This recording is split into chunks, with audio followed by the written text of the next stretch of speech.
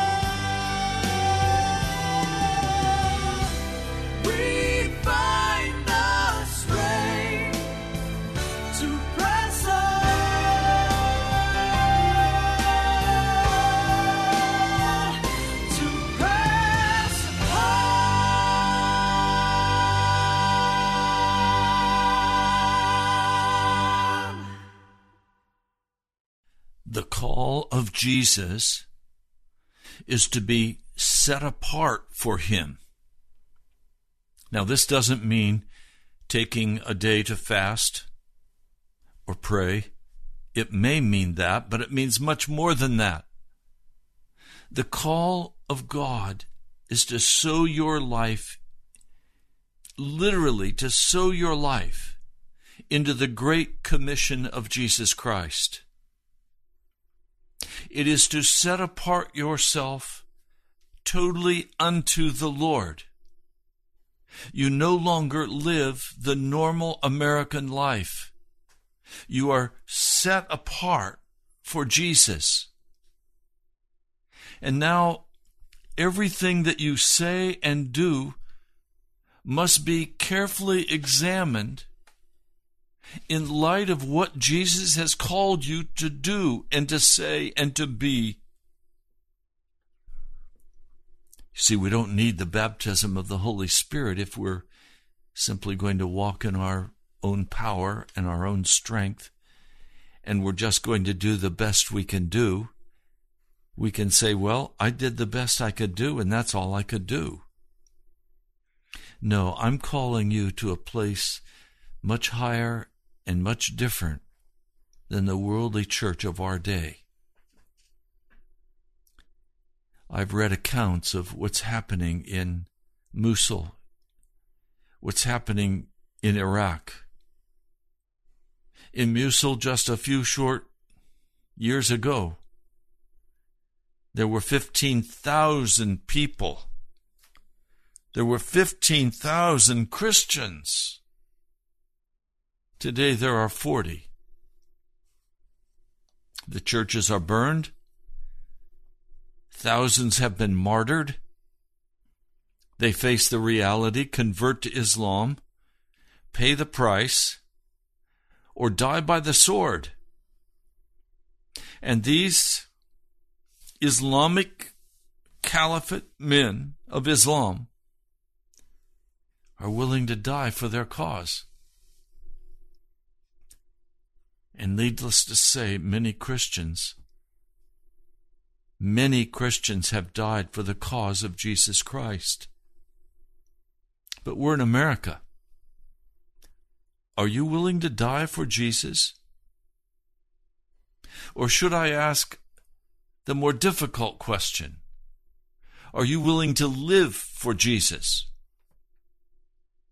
Are you willing to be set apart from the world and its affairs and its activities? Are you willing to be set apart from the entertainment of the world, from the lust of the world? Are you willing to be set apart from the drinking of the alcohol and smoking of the drugs of tobacco and pot and everything else? Are you willing to be set apart from adultery and fornication and pornography? Are you willing to be set apart from the wickedness of this world? Are you willing to live set apart for Jesus? That's what the call is. To be utterly set apart for our Lord Jesus. We say, Jesus, we love you. We sing these beautiful love songs in church.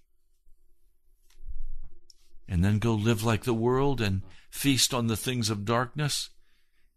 And people become very angry and defensive with me when I begin to identify the things of darkness. And they say, how can that be, Pastor? You're crazy. Well, if you say that, it's because you have the spirit of the world in you, and you haven't made that decision yet that you will be set apart for Jesus Christ. That's what I'm asking you to do, to make that choice, to be utterly, totally, and completely set apart from the world for Jesus. Now, in the Old Testament, there are many examples. I think of Noah, utterly set apart for God. He immediately went about using all of the resources he had and then some to build that gigantic ark to save his family and those who would walk with the Lord God in righteousness. And then the flood came and carried away everyone who was living a normal life in that culture. They died. They were drowned. Then I think of Abraham. He was called to leave Ur of the Chaldees, called to leave Haran, Mesopotamia, and go to the land of promise. He had to leave behind his very sophisticated city with running water, with all the luxuries in the house, with the wealth of his business. He walked away from that and lived in a tent. Is it any wonder he was a friend of God's? Is it any wonder God would come and speak with him? He was set apart for God. We come to Samuel. Oh, Samuel, I love the story of the way Samuel was birthed through the prayers of his mama, Hannah. What a wonderful story of God choosing a man, and that man being willing in spite of the wicked sons of Eli, in spite of Eli's hardness of heart. He was utterly set apart for God all of his life. His two sons were not. They went the way of wickedness. They accepted bribes. They were not just, and so they caused Israel to say, "Give us a king." We want to be like the other nations. We want a king to go out before us to fight our battles. And so God directed Samuel to go and anoint Saul, a big strapping hunk of a guy, handsome, a warrior who could handle the weapons of war. He was a mighty warrior, and he won so many battles for Israel. He did so many good things for God. But he had a fatal flaw. That fatal flaw begins to show up just as he's being called to be anointed king. They can't find him. They say, "Where is he? Has he come yet?" And the Lord said, "He's hiding in the baggage." In other words, there was a self-consciousness in Saul's life where he was concerned about what people would think about him. He wanted to fit in. And he was now being asked to step forward and take the brunt of becoming the very king of Israel. He didn't know how to do that. He was very self-conscious. Some people say that was an attribute. No, it wasn't. It was a fatal flaw that now works itself out into his life. Now, he's given very specific instructions by Samuel from God. Samuel was the spokesman for God. The Philistines assembled to fight against him. Saul was in Gilgal. The troops with him were quaking with fear because the army was so great that the Philistines were sending against them to kill the first king. He was to wait 7 days, and Samuel said he would come. But as the 7th day came, and Samuel did not show up, Saul's men began to scatter. He only had about 300 men left. How could he fight a war with this great army, with their chariots and their horsemen and the soldiers? How could he possibly win against this great odd? So he said, "Bring me the burnt offering and the fellowship offering." And now Saul steps out of the king role into the priest role. Jesus is the king priest, not Saul. He offers up the burnt offerings.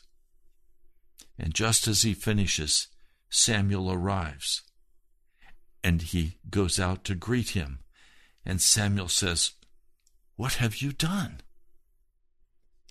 Saul replied, "When I saw that the men were scattering and that you did not come at the set time, and the Philistines were assembling at Michmash, I thought, now he's going to think about his situation, and he's going to do his best to accommodate the world. He's going to accommodate so that the people will think well of him." He felt compelled to offer that burnt offering. And Samuel says to him, "You acted foolishly. You've not kept the command the Lord your God gave you. If you had, he would have established your kingdom over Israel for all time. But now your kingdom will not endure. The Lord has sought out a man after his own heart and appointed him leader of his people, because you have not kept the Lord's command. So we find Saul is not set apart for God. He's set apart for his own reputation. He's set apart for his own pleasure. He's set apart for what he thinks is best. Doesn't matter what God says. Now, can I speak it very straight to you? Some of you have been told very distinctly what you're to do to serve the Lord God of heaven. And you made some feeble attempts toward that. And when you discovered that to follow the Lord's command would mean that you would have to lose something, and you could not be the person in authority and power, when you began to discover that you would have to humble your heart before others, when you began to discover what it would cost you to follow what God called you to do, you fled. And then you said, you know what? I don't think that was God all along. I think I was brainwashed. I don't think God really wanted me to do that. So I'm not going to do it. And now you have sealed off the word of God that could come to you, because you don't trust the word of God. You trust your own word. You trust your own survival. You trust your own position. I faced this so many times. And each time it's been very difficult.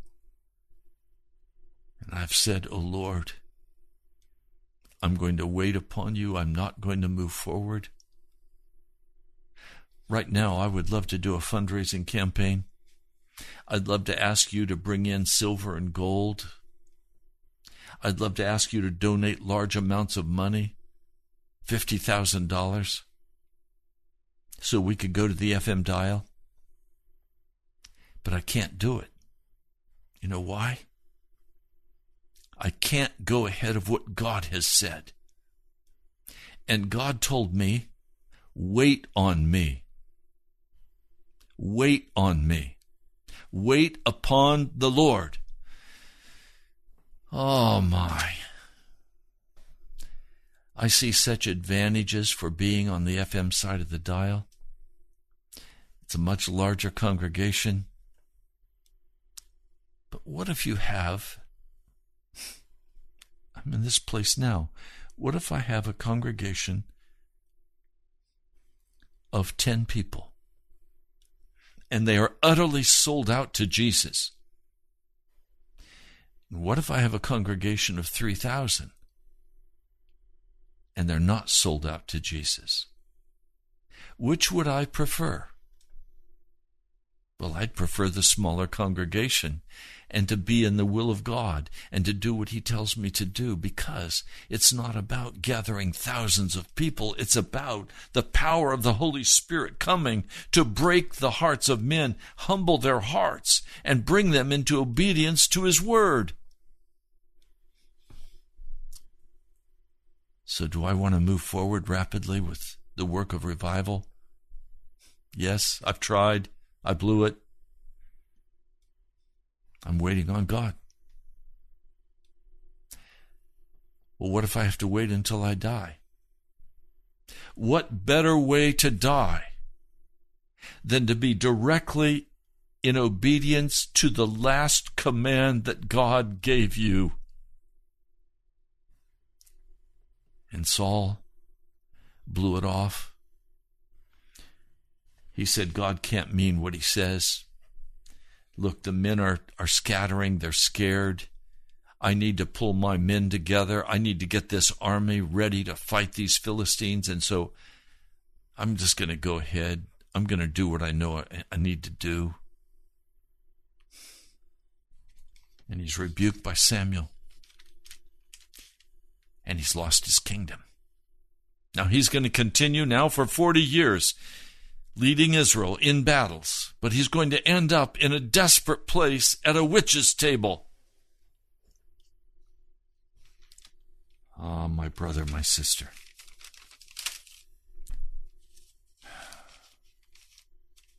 Saul is not given over to Jesus. we find the next story of what Saul did. It's found in 1 Samuel 15. Samuel goes to Saul, and he says, I am the one the Lord sent to anoint you king over his people Israel. In other words, I come from the boss. My word is from the word of God. Now, listen. This is from the Lord. Listen. The Lord says, I will punish the Amalekites for what they did to Israel when they waylaid them as they came up from Egypt. Now go attack the Amalekites and totally destroy everything that belongs to them. Don't spare anything. Put it all to death. Well, he attacks the Amalekites. And he, with his army, destroys the people. But we find in the 15th chapter, verse 9, but Saul and his army spared Agag, that is the king, and the best of the sheep and the cattle, the fat calves and the lambs, everything that was good. These they were unwilling to completely destroy, but everything that was despised and weak they destroyed. And the word of the Lord came to Samuel. I am grieved that I made Saul king, because he's turned away from me, has not carried out my instructions. What does the Lord mean he's turned away from him? It means he has refused the conviction and the direction of Almighty God. Some of you have heard the word of God spoken to you, and you have heard, give this. And you said, I can't be so foolish. He has said, go there. And you say, I have my own church. Why should I go there? I'm happy where I'm at. He says, separate yourself from the television. Don't go there anymore. Don't play those violent video games anymore. Separate yourself. And you say, come on, that's being legalistic. Why should I separate myself from what I'm enjoying? After all, God wants me to enjoy life. Some of you are addicted to gourmet food. Some of you are addicted to traveling. Some of you are addicted to every pleasure of the club, the alcohol. You're addicted to pornography or fornication. You're having an affair. You're shacked up with somebody you're not married to. But God, you know God is not pleased with you. But you're saying, oh, God will forgive me. I'm okay. You have not set yourself apart for God.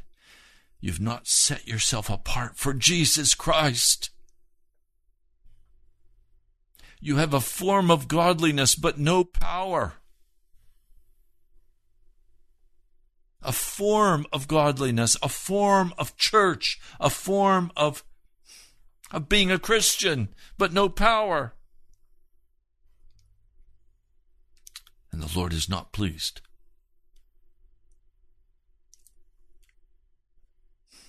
Now, he's confronted. Samuel says, although you were once small in your own eyes, did you not become the head of the tribes of Israel? The Lord anointed you king over Israel, and he sent you on a mission saying, go and completely destroy these wicked people. Why did you not obey the Lord? Why did you pounce on the plunder and do evil in the eyes of the Lord? Oh, but I did obey the Lord, Saul says. I went on the mission the Lord assigned me. I completely destroyed the Amalekites, and I brought back Agag, their king. What? You destroyed the Amalekites, but you saved their king? Isn't he an Amalekite? What kind of word game are you playing here? And then he says, the soldiers took sheep and cattle from the plunder of the best of what was devoted to God in order to sacrifice them to the Lord your God at Gilgal. And Samuel answers, "Does the Lord delight in burnt offerings and sacrifices as much as in obeying the voice of the Lord? To obey is better than sacrifice. To heed is better than the fat of rams." I ask, does the Lord delight in praise and worship music? Does he delight in church fellowship and prayer and preaching? No, not nearly as much as he wants us to simply obey his word to us and not blow it off and pretend he didn't speak. And some of you say, God never speaks to me. I've had people say, Pastor, why doesn't God talk to me? Because you've not obeyed him. You've walked away from what God told you to do. That's what happened to King Saul. God stopped talking to King Saul. Oh, he was still very religious. He still offered sacrifices. He still went and did war in the name of the Lord God of heaven and won many battles. But the Lord was not talking to him. Some of you are not hearing from God because you're so far away from him. He's told you what he wants you to do. He's told you go back to school, or he's told you go do this or go do that. And you've said, impossible, I can't do it. Are you willing to set yourself apart for Jesus? One man, the Lord has told him to go back to school. You know what he said? Yes, I'll go back to school. It's impossible, but I'll do it. And now I'm waiting on you, Jesus, to open the way because he pays for what he orders. But there's this issue of waiting on the Lord, waiting for him to open the way. I'm waiting for the Lord on so many things.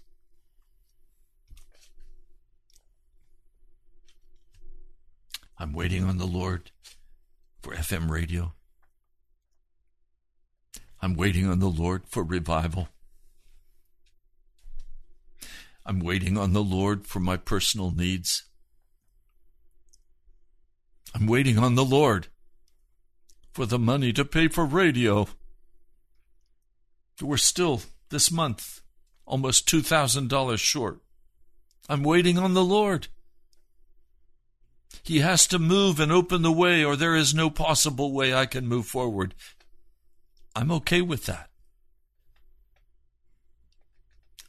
I will wait on the Lord until he speaks, and I have a rhema word from him, based and tested in the scriptures.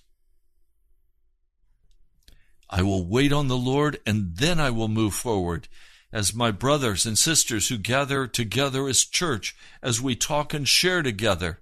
I've gotten in such trouble for just not testing the Word of God with brothers and sisters in the prayer closet, but just saying, yes, I know this is what God wants me to do, and I'm going to move forward no matter what anybody thinks. No, I'm not saying that. I'm saying wait on the Lord. Test the spirits. Move forward as the Lord opens the way. Don't force. Wait on the Lord. But some of you, you're burning bridges. You're, you're taking actions that are permanent. You're not waiting on the Lord. You're doing what you want to do. You're going your own way. And you're angry if anybody confronts you. Verse 23, this is Samuel 15:23, for rebellion is like the sin of divination or witchcraft, and arrogance like the evil of idolatry. Because you have rejected the word of the Lord, he has rejected you as king. Now, watch what Saul does. I have sinned. I violated the Lord's command and your instructions. Notice why. I was afraid of the people, so I gave in to them. In other words, Saul was a people pleaser. He wanted people to think well of him. One of the great sins of my heart that I've had to deal with all through my pastoral ministry for years is this sin of pleasing people. I don't find any joy in making people angry by speaking a straight word. I don't find any joy in causing people to be upset with me. But I tell you what, I now find a great deal more pleasure in having God pleased with me. And it doesn't matter anymore if people are pleased. I have to come and speak the straight, unvarnished word of God. And I have to call you to step up to the plate and invest and sow your life into the gospel commission. We are called to be fishers of men. We are called to work for the kingdom of God, not in the church necessarily. Some of you are satisfied, okay, I'll be an usher, I'll be a deacon, I'll be an elder. I'll even preach the gospel in the church. But you've totally forsaken the lost and the dying of our city. That's not what the gospel commission is. It's not what pleases the heart of God. I sat before the Lord this morning with weeping, confessing my utter inability to win the lost to Jesus. It has to be by the blood of Jesus. It has to be by the Spirit of God coming. The salvation of a sinner is done as a miraculous work of the Holy Spirit in their heart. But I have to be willing to be used to speak that straight, loving word from the Scripture and from the rhemas of God into the life of that person, and then they have a choice to make. Samuel had a choice to make, and he spoke an honest word to Saul, even though he could have been killed for speaking this to the king. And Saul had a choice. He could respond with humility. He would not do it. This was false repentance. I was afraid of the people, so I gave in to them. Now I beg you, forgive my sin, and come back with me so that I may worship the Lord. Samuel said to him, I will not go back with you. You have rejected the word of the Lord, and the Lord has rejected you as king over Israel. Do you understand? When you reject what the Holy Spirit speaks into your heart, you're in trouble with God. If you don't hear God speak to you, it's because you're too far away from Him. You can't hear Him because you don't spend those hours in prayer and supplication. You don't spend that time in the Scriptures. You'd rather spend it on the television set. You'd rather spend it on the golf course. You'd rather spend it with the guys getting together to smoke the cigars and gamble. You'd rather do anything but spend the time in the Word of God. It's going to require time in the Scriptures to get close to God. There's no shortcut. What is your life? If you gain the whole world and you lose your soul, what have you gained? People constantly are dying. Their life is over. And then they face the record of how they have sought after the pleasure of their heart and after the pleasing of the people and the being of the good guy, the party man. And so what? I've been with the big tough warriors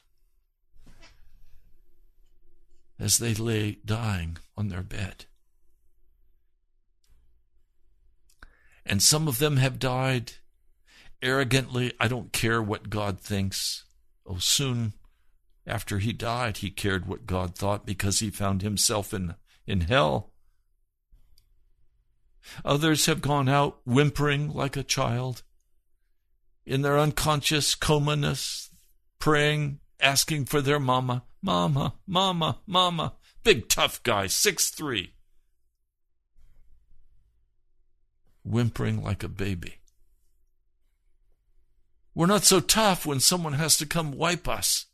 We're not so tough when we have to lay in that hospital bed when the heart attack has come or the stroke has hit us. We're not so tough then. While you yet can seek the Lord, it's time to be set apart for Him, to be set apart for Jesus, and to let all of this stuff of the world go. What if your friends and your neighbors and your workmates and your family, what if they all love you? But Jesus doesn't, because you've rejected Him and He's rejected you. You've lived life on your own terms. Eating, drinking, fornicating, making money, having luxury and leisure, and yet you're on your way to hell. What a horrible catastrophe. And this morning I was just crying out, "Oh Lord, if you don't come and save us, who can be saved?"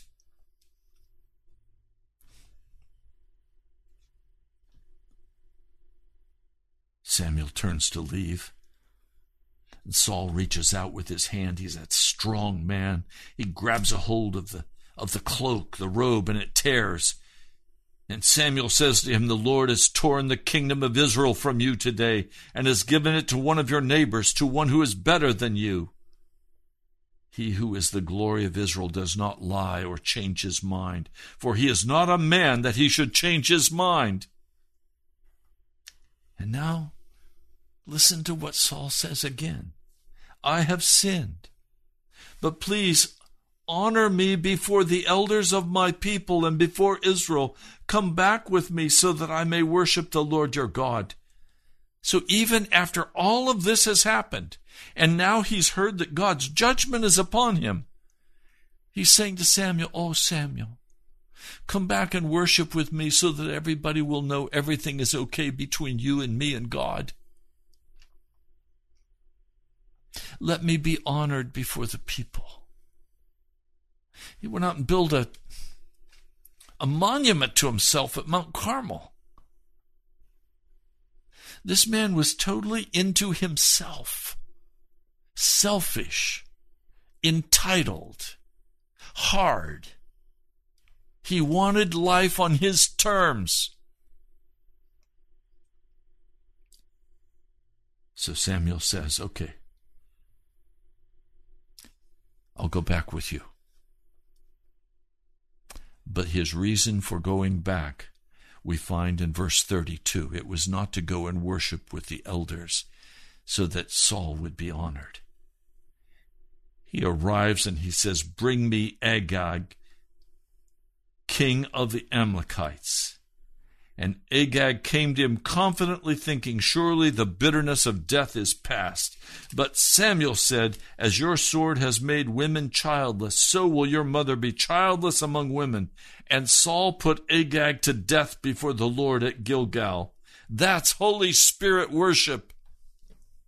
Saul's worship was the worship of unfaithfulness. It was not the worship of a holy man or a holy woman. Samuel puts Agag to death. That is Holy Spirit worship. Saul is out. God's not going to talk to him. He's going to be on his own. He's a mighty warrior. He has a mighty army, and God wants the army to win.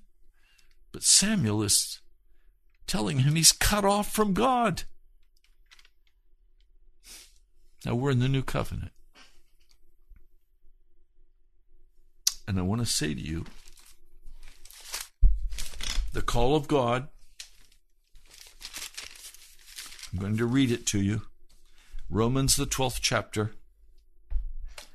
I urge you, brothers, in view of God's mercy, to offer your bodies as living sacrifices, holy, that is, set apart for Jesus, pleasing to God. This is your spiritual act of worship. Your spiritual act of worship is obeying the Word of God as it comes to your heart. And if you blow off that Word of God, you're lost. He's not going to continue to talk to you. You can still be very religious. You can still even tell people about Jesus. But you're in trouble with him.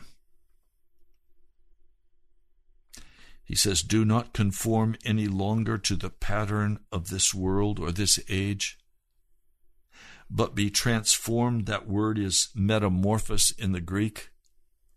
To appear as a new person with new habits and new worship and new service and a new person, a radical change through and through, complete change with both outward and inward change taking place. It is the renovation of your mind. Now, what I'm urging you to do today is to get on your face before God and say, Lord, is there anything you've told me to do that I have not done? Have I in any way played King Saul's part? Have you given me direction and I've said, no, that can't be God? Have you told me what to do and where to go and how to do it and I haven't done it? Has your mind been metamorphosed? Has it been transformed? Or are you with one foot in the world enjoying all of its wickedness and one foot in the church, and you ride that fence, and you're concerned about your reputation, you're concerned about your advancement at work, you're concerned about what other people are going to think, you're concerned about what they'll think about the car you drive and the home you live in, you're concerned about whether people will esteem you highly. You're concerned about your reputation. Or have you laid all of those things aside and said, I care about what God thinks about me. I am set apart for Jesus. I care about his judgment. And I want to hear his voice clearly in my heart, in my mind, from the Word. From the preaching of the gospel. I want to hear the word of God. I want to set myself apart as a decision. You see, Saul had a choice. Saul could have set himself apart for God and he would have been the king that we talk about instead of King David. But King Saul chose the witches' table at Endor. Because God wouldn't talk to him. There's only one way back to God, and that's by repentance, of confession. Honestly confessing to God everything that you've rejected and turned aside from. It's repenting of those evil ways and renouncing them. It is you choosing to be converted, changed with a sharp twist. That's what the word converted means. To change with a sharp twist away from the direction you're going. I know some of you listening today are good churchmen and churchwomen. You find your security in the Eucharist, or you find your security in the rituals of man. But you have not obeyed the word of the Lord. You've played the political game. You've gone just far enough for people to respect you and call you a Christian. But you know the secret side of your heart and of your life. Are you clean with God? Now, some of you You've been set apart from the world, and I praise God for you. You have set your heart on following after him. I praise God for you. Some of you are willing to do and say anything you are instructed to do and say. I praise God for you.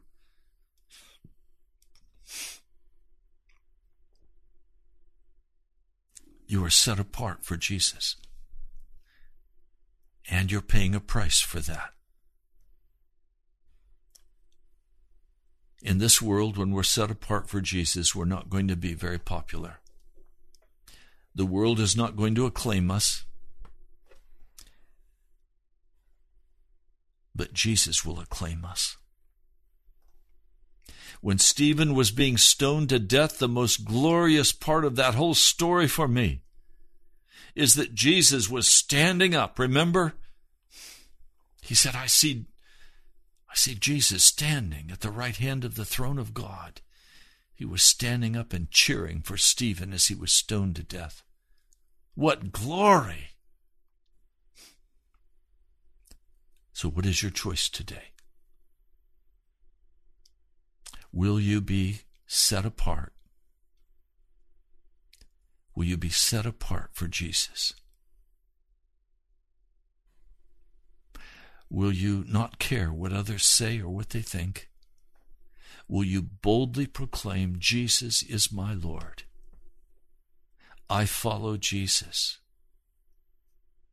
He is my Lord and my Savior. Come, join me, and let's follow after Jesus. Let's pray.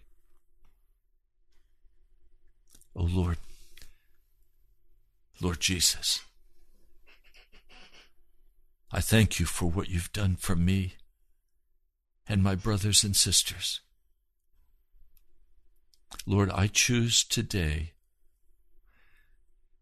to be utterly set apart for you, not for a day or an hour, but in every part of my heart and in every part of my outward life, in what I watch and what I don't watch, in where I go and where I don't go, in what I say and what I don't say. I choose to be utterly set apart for the kingdom of God, for the gospel commission.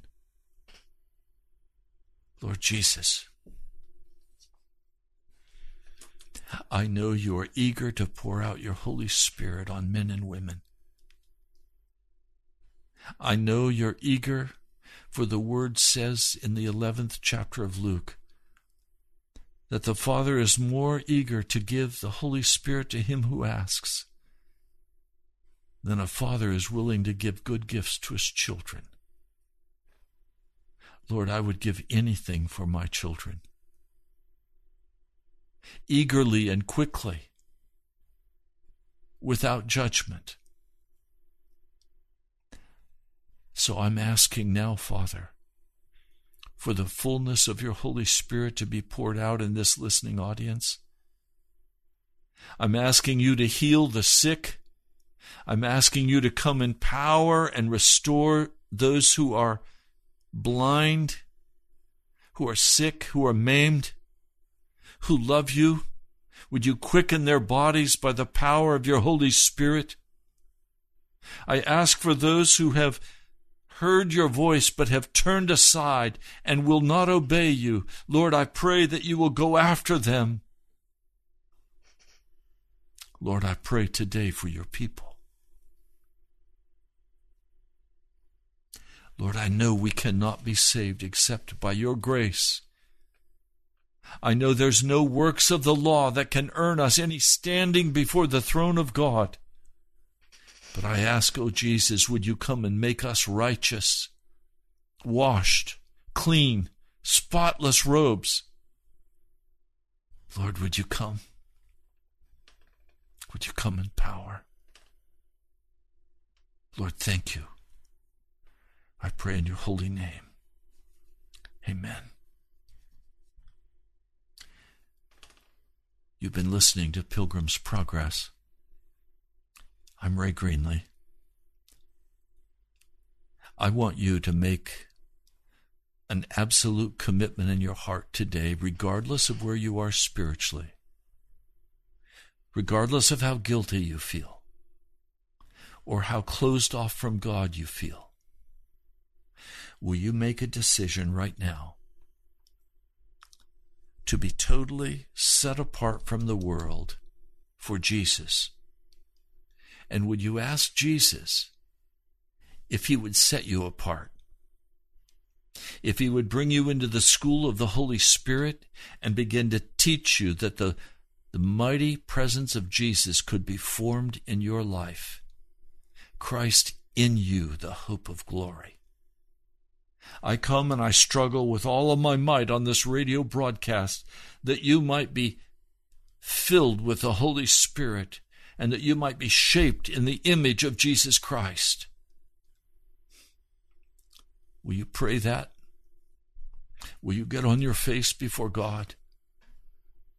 Will you write down on a piece of paper every area where you are resisting the word of God to your heart? And would you let the Holy Spirit search you and begin to do a new work in you? Don't be satisfied with the low life of this world's entertainment and achievement. Don't be satisfied with this low life of the devil's world. Come up to higher ground. Be set apart for Jesus. Be used by the Holy Spirit to proclaim the word of God to others, regardless of what they think of you. This is not about pleasing people. This is about pleasing our Lord Jesus. Will you make that decision now?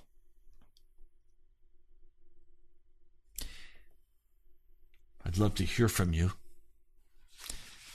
You can write to me at the National Prayer Chapel, Post Office Box 2346, Woodbridge, Virginia, 22195. I'm very grateful for those of you who are writing to me. See if I can find 2 letters came yesterday. One from Brother Boyd. Thank you. I always love reading your letters. You're always so encouraging, and you love Jesus. Thank you. And then a family in California wrote. They listen on the internet. The Jacobs, thank you for the gift of an offering to Jesus for radio. Would you help as well? Will you write to me at the National Prayer Chapel, Post Office Box 2346, Woodbridge, Virginia, 22195. You can also go to our webpage, and would you touch the donate button? Go to PayPal. Would you help us? And just an update, I talked with Brother Tom. Brother Tom's wife died 3 years ago. His daughter is moving back to this area. He's doing very well. He's established once more in his company. Thank you for praying for Tom. God bless you, my brothers and sisters. I love you. I'll talk to you soon. With great joy to the only God, our Savior, through Jesus Christ our Lord, to the only God, our Savior, through Jesus Christ.